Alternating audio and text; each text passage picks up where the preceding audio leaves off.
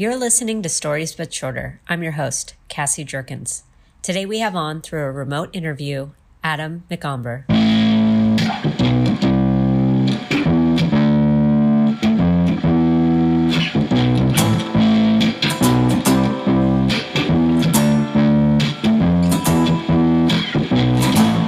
Petit Trianon.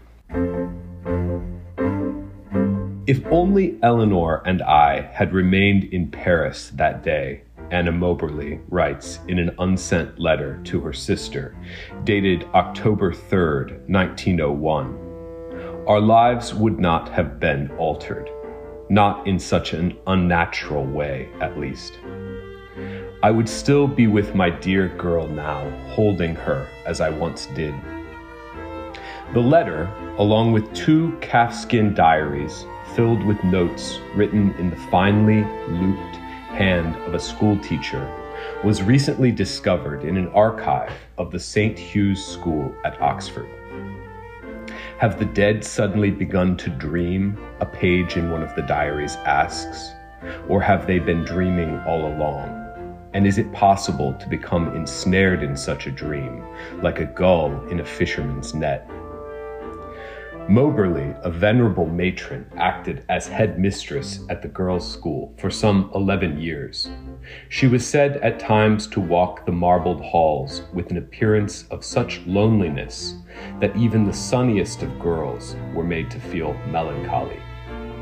Her gaze was always searching, looking for something that did not appear to exist. And then one day, the headmistress found Eleanor Jardine, an elegant young woman from Somerset. How the 2 women met is a story lost to history. What is better known, of course, is that Jardine soon became Moberly's assistant. The 2 began a secret affair in February of 1900, meeting once or twice a week in a small rented room near the school. It's said they created a world together in that room, quietly serving tea and reading books of poetry.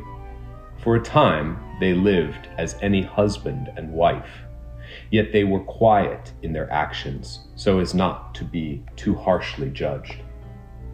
Their trip to Paris in late August of 1901 was meant to provide an extended romantic escape, a time for the 2 women to be more fully at ease. Moberly's letter to her sister sheds new light not on the affair itself, but on the now infamous incident, often dismissed as a folie à deux, experienced at the Palace of Versailles. It's well known that both women provided an account of the events after their separation, but the newly discovered letter reveals details far more disconcerting than anything in the official reports. Eleanor had taken up a recent interest in the history of the Revolution, Moberly writes, and despite the heat of late summer, my young friend persisted in her wish to visit the palace. She said she wanted to see how the king and queen had lived before their imprisonment and execution, the kind of life that Madame de la Tour du Pin had called a laughing and dancing toward the precipice. And who was I to refuse my darling girl? Versailles itself, we soon discovered, was in a state of dreadful disrepair, looking more like a poorly painted stage set than a monument of historical significance. We walked together through the halls of Venus and Mars, the blue dining room where the court had once taken dinner, and the narrow apartments belonging to the servants. As evening came on, I said we shouldn't tarry. We should make our way into the garden. Perhaps there we'd find a more picturesque setting. Eleanor and I went arm in arm through the great doors of the mirror gallery, like 2 girls from a novel. Moberly writes that young Eleanor looked lovely in the dying light, auburn hair pulled into a loose bun, and her gray dress so fresh and soft. As the two of them progressed, Eleanor perched a pair of spectacles on the bridge of her nose and read aloud from the Baedeker guidebook. "On your left," she said, "are the remains of the King's Labyrinth, populated by bronze statues and hidden fountains. And just ahead is Marie Antoinette's famed refuge, Petit Trianon, a structure designed initially for Louis XV's mistress, Madame de Pompadour, which Antoinette quickly made her own. The young queen constructed marvelous follies in the Trianon Gardens, a rustic farm village with actors playing the roles of peasants, a false mountain where goats could graze, and a carousel of porcelain farm animals. It is said that when she was imprisoned, the queen often wept when she thought of Trianon. The whole of it, she said, was such a foolish dream." Moberly continues, "Both Eleanor and I paused there on the stony path, for though we saw the remnants of the King's Labyrinth, we did not see any sign of Petit Trianon or its itinerant follies. Eleanor said we must have simply missed the little palace, though I could not imagine how. I was aware that Petit Trianon, despite its name, was an imposing structure, a grand neoclassical temple, complete with Corinthian columns and intricate Rococo moldings. The guidebook was most certainly mistaken in regards to the whereabouts of the building. But because I knew a search would please my Eleanor, I said we should retrace our steps and look for the little palace. Circle round were the exact words I used. I've wondered since if that phrase might have acted as an incantation, causing the natural order of things to shift. For isn't it true that mages often draw circles in the sand to complete some spell, and don't witches too arrange themselves in circles on their Sabbath? Not some 20 paces after we'd made our circle, a lone female figure emerged from the tall hedges of the King's Labyrinth. At first, I believed she was another tourist. Though thinking back on the encounter now, I find it difficult to say why I assumed such a thing. The woman walked with a certain stiffness in her gait. She was dressed in a pale and outdated garment. The crinoline of her gown was yellowed with age. Her white blonde hair was bound in a loose braid, and she had a somber air about her. I did not see her face at first, or if I did, I don't recall. I remember thinking I should say something to the woman, perhaps make an apology, as Eleanor and I had been laughing a bit too loudly only a moment before.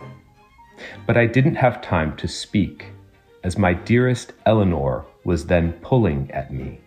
She sensed something was amiss before I did. Maybe it was her study of the Revolution that gave her a clue, or maybe it was simply because Eleanor so often understood things better than I. She knew, for instance, that our little apartment at Oxford would never last. Such dreams, she told me, they can't go on. One must always awaken. "Come, Anna," she said in the garden, "walk faster." But the heels of my boots made it difficult to walk quickly on the gravel path, and I wondered at any rate why we needed to hurry in the terrible heat of late August. That's when the trees before us began to change. I do not rightly know how to describe what occurred. I can only say the transformation didn't happen all at once, but by degrees, until eventually the trees appeared as if they had no thickness. They were flat, like images painted on a tapestry. Fruit hanging from the branches, oranges, I believe, looked not like spheres, but like dabs of color on an aging canvas. I thought I was having an attack in the heat. I gripped Eleanor's arm "Just come on, Anna," she whispered. "Please, we mustn't let that woman catch up." It was then that the landscape, the flat trees bearing painted fruit, began to fold. I perceived what appeared to be a crease forming in the middle distance, a dark line drawing inward among the flattened trees. Eleanor and I were moving toward that crease at such a pace, I thought we'd soon be swallowed by it, just as the trees were swallowed. What lay beyond the fold I could not imagine. Despite Eleanor's pleadings for me not to do so, I looked back. I wanted to know if the woman from the hedge, the white interloper in the ruined gown, still followed us. I hoped she'd given up her pursuit. Certainly, I didn't want to be forced any closer to the odd black fold that had appeared in the landscape ahead. And it was then, when I looked back, that I saw the figure's face for the first time. Perhaps Eleanor had seen it earlier. That's why she told me to come away. For the face was no proper face at all. Instead, the woman's flesh had a fold in it, like the landscape, a kind of crease running down the center. The figure in the yellowed dress had no eyes, no mouth. Her features were all lost. And still she came for us, slowly, deliberately. I would learn later that the palace and its gardens were built upon what had once been swamped land. Louis XIII had drained this swamp. The ground at Versailles was sacred to him. And I believe now it was this ancient swampland, the environment that preceded Versailles, that began to seep out of the fold that had formed in the middle distance. A greenish-black substance, a primordial liquid, appeared to leak ink-like into the sky and then onto the grounds themselves, staining all of it, changing the very nature of things. My own skirts were weighted down by the dampness. "What on earth is this?" I asked Eleanor. "Some kind of storm?" In response, she would only say, "We've made a mistake, Anna. I don't know how."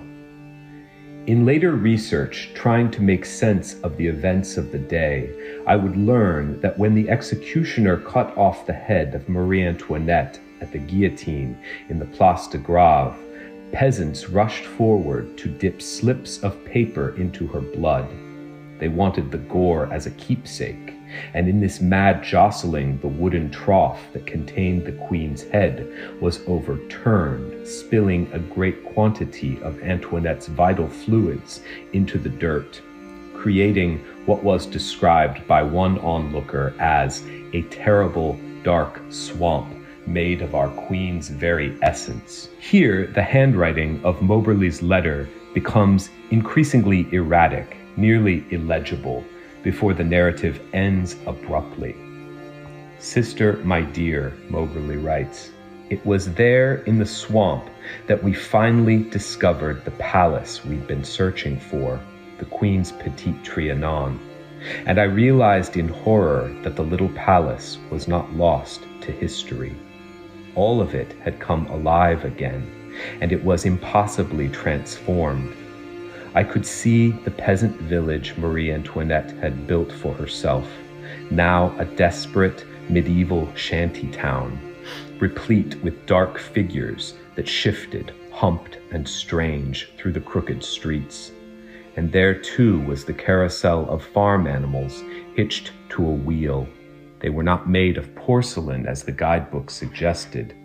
Instead, the animals were all terribly alive. Bones protruded at sharp angles from flesh, and the beasts called out in pain as they struggled beneath their heavy yokes. On the horizon, a black mountain rose, the Queen's Mountain, an awful, broken shape against the stained gray sky. And then finally we saw Petit Trianon itself. But this was not the peaceful retreat I'd imagined. No, This was a black and swollen temple with tall reddish windows and terrible figures that moved within. Aristocrats in high, pale wigs and gilded gowns. These men and women had been tortured.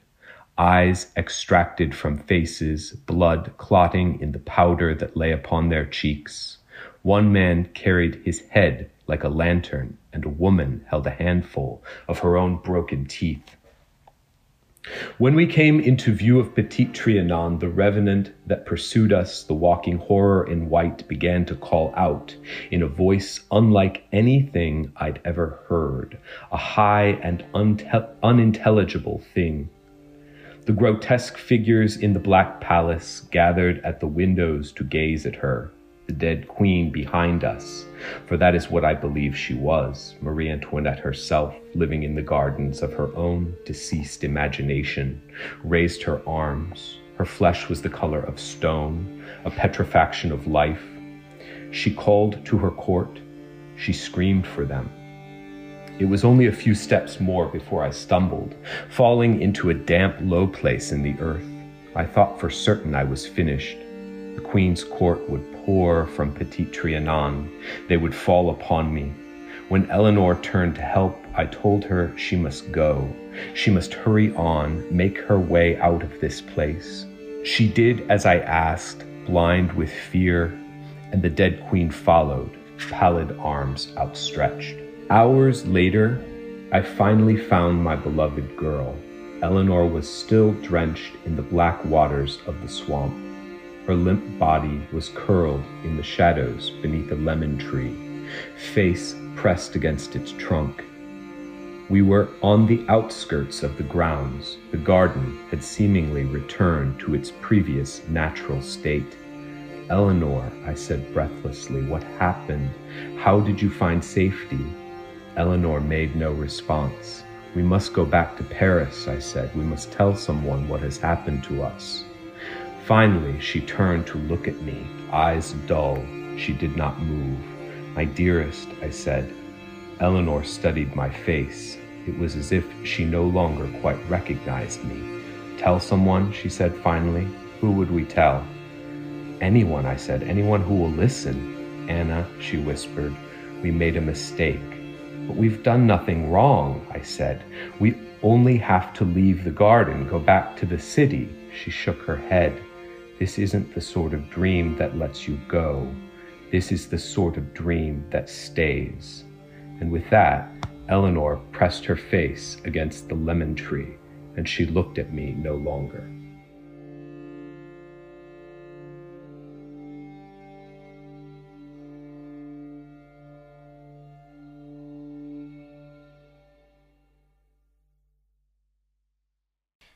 So what inspired you to write this story? So it's a true story, actually. So I always write I often write from history, and I'm interested in queer history. So this is the story of two women who were said to experience a time slip at Versailles. I mean, that is what they reported. But commentators later said, that they were having a folie à deux, a kind of madness of two, that was in some way, I think, people believe caused by their sexuality. So I just kind of found that really, really interesting. Yeah. Yeah, that's so interesting. So do you seek maybe like queer historic stories, and then you just happen to find this one that was about time slipping, or did you go looking for like paranormal queer stories? Or I write speculative fiction, so I think my eye is often drawn to things that I can make into the paranormal. Yes. Mm-hmm. Yeah. Because some of your other work is spooky. So I was curious, like, do you just feel like you're just drawn to both types of writing, and then you just like to merge them in your own way? Yep. My new novel it's called Jesus and John, and it is about the possible relationship between Jesus and the Apostle John, and it does have a a strong paranormal element as well. So, Wow. Yeah. Um, Now I'm curious, like, did you have you like found readings that are specifically about Jesus and John, or have you sat and been like, what I think maybe this is something that happened, and then yeah, no, I didn't make it up. There's a long history of people talking about a possible gay relationship between Jesus and John. So there's lots of writing about it. Yeah, but I've put my own kind of twist on it. yeah. So when you were reading all these like people, like basically it sounds like they were speaking upon like the psychology of these women, and like I don't know, it makes me think of like women being hysterical during this time and everything. Yeah. So did you feel like a lot of the reading you were reading was like very biased and like male heterosexual nature, and then by you taking it you were able to like speak for these women and also have fun with what if this really did happen?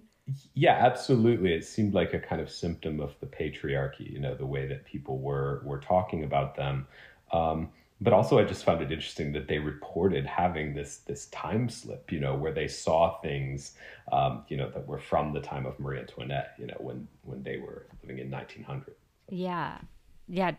Specifically, did one come forward or did they both come forward? Because at the end, it felt like Eleanor was like, resigned and like, no one's going to believe us. And yeah. Yeah, that was all just an invention of mine. They both wrote about it, though they did separate, because of this experience, maybe. Yeah. I'm not sure, but it definitely will test a relationship. right. Having a time slip. Yeah, so it was just kind of, something that I found really interesting to kind of play around with and explore. So. And then, so have there been any other like historical time periods that you've written about? A lot. You have Jesus and John, and then Marie Antoinette. Yeah, so my first novel, The White Forest, is set in the 19th century. And then I have another novel that is coming out after Jesus and John, that's about Edwardian ghost hunters. So yeah, and it also has a queer protagonist. So. Do you find when you decide to take on like a new time period you haven't written before, is there a lot of like research you do to like get to know that world, or yeah, like, what is that? It's kind of awful, actually. I'm not really sure why I put myself through it, but I just find it very interesting. I'll pick different, time periods and just dive into it. I make notebooks where I have lists of things like clothing, household goods, all kinds of lists where I can just go for details. Yeah. Mm-hmm. Hey, Adam. Sorry, I had a question. I'm like jumping out of my skin to ask. Do you, when you write about a different time period, do you adapt your writing style to like to the time period at all, or do you sort of just feel like you kind of travel to these different times as a writer? I guess, I don't know if you were in a more stuck up time period, you might write more formally or something. I don't know. Yeah. Well, yeah, I think I do adapt to the period. So The White Forest does feel to some degree, that's my first novel that was set in the 19th century, and it does feel to some degree like a pastiche of a 19th century novel. Jesus and John, I had to decide how that would sound, because I wanted it to sound vaguely biblical, but not too biblical. So I adopted this really kind of plain language, which I thought I could use to kind of deliver. It feels very stark, which seemed to fit, in terms of tone for me. I love that. Okay, and then one more question from me. Do you yourself believe in paranormal things? Do you believe in ghosts? Do you stuff like that? Honestly, no, so my answer to this question is always no. But then my boyfriend and I were in San Francisco recently, and we had an experience that was really weird. Wow. So, like a kind of ghostly experience. So I still don't believe, but I have a ghost story now, so it's very interesting. Oh. Yeah, and then I guess my last question is, when you are writing a novel, it does sound like there's a lot of prep, just researching the time period and everything. When you get to the actual writing of the novel, does it just flow, or do you feel like you have to like stop and I guess a lot of writers we've talked to, it's like a different beast and they have their own personal struggles. So I was curious if by doing all that prep, do you feel like when it gets to writing the novel, it's easier? Yeah, I think it's kind of, you have to prepare, but then as you write, you will run into a lot of things where you need a detail or you need to know how something works in that time period, where you just basically have to go and look it up. So it's really like you can only prepare so much.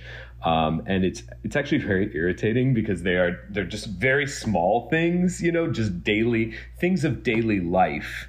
And there are some great books out there, like The Time Traveler's Guide to Victorian England, where, they just basically set you down and tell you about, what it was like in a household and things like that. But those are the kind of details that you need. So I do find myself constantly scrambling, to build that world and make it seem not like something that comes from a movie, that I've seen in a movie, but something that is more lived and authentic. Wow.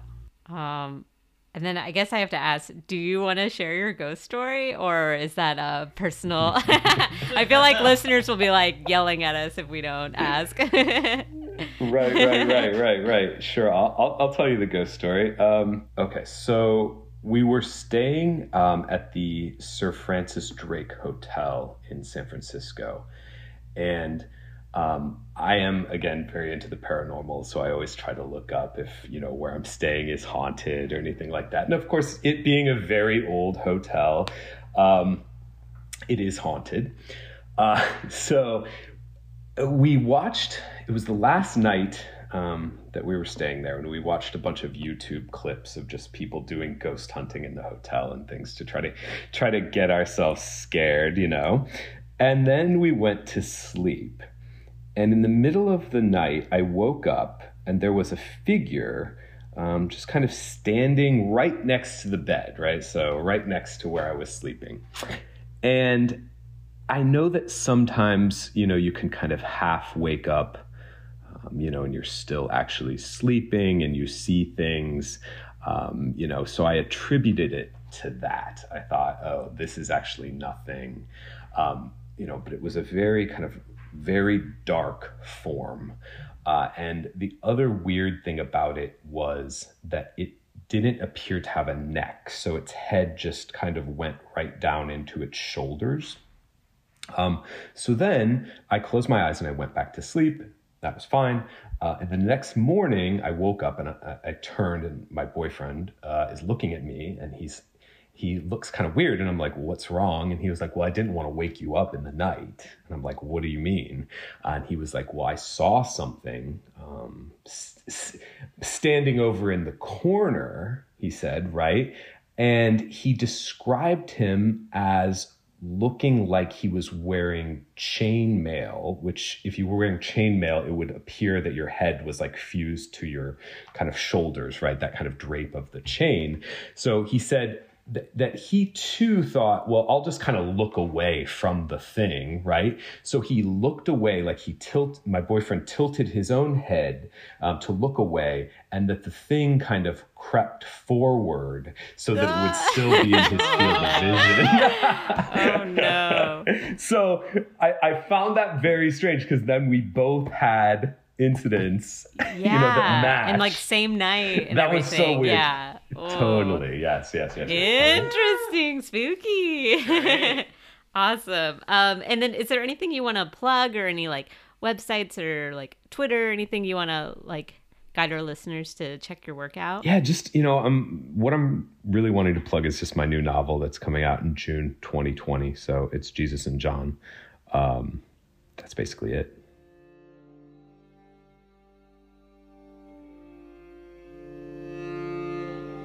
Stories But Shorter is produced by Jeremy Schmidt and hosted by me, Cassie Jerkins.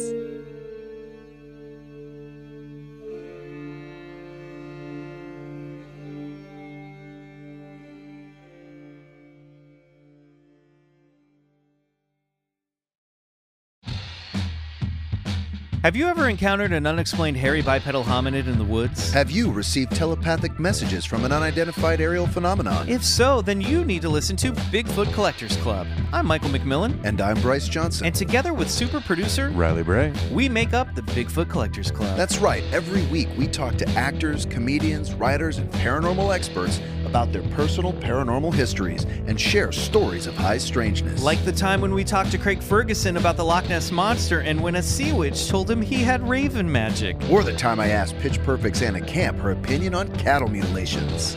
Past guests have included Rachel Bloom, Jen Kirkman, Paul F. Tompkins, Bobcat Goldthwait, and more. So if you've ever been abducted alongside 5 reindeer by an alien with drills for hands or witnessed Bigfoot crawl out of an interdimensional portal, Don't laugh, happens all the time. then check out Bigfoot Collectors Club on Campfire Media or wherever you get your podcasts. Bigfoot Collectors Club. You're here to believe us. wait, is that how it goes?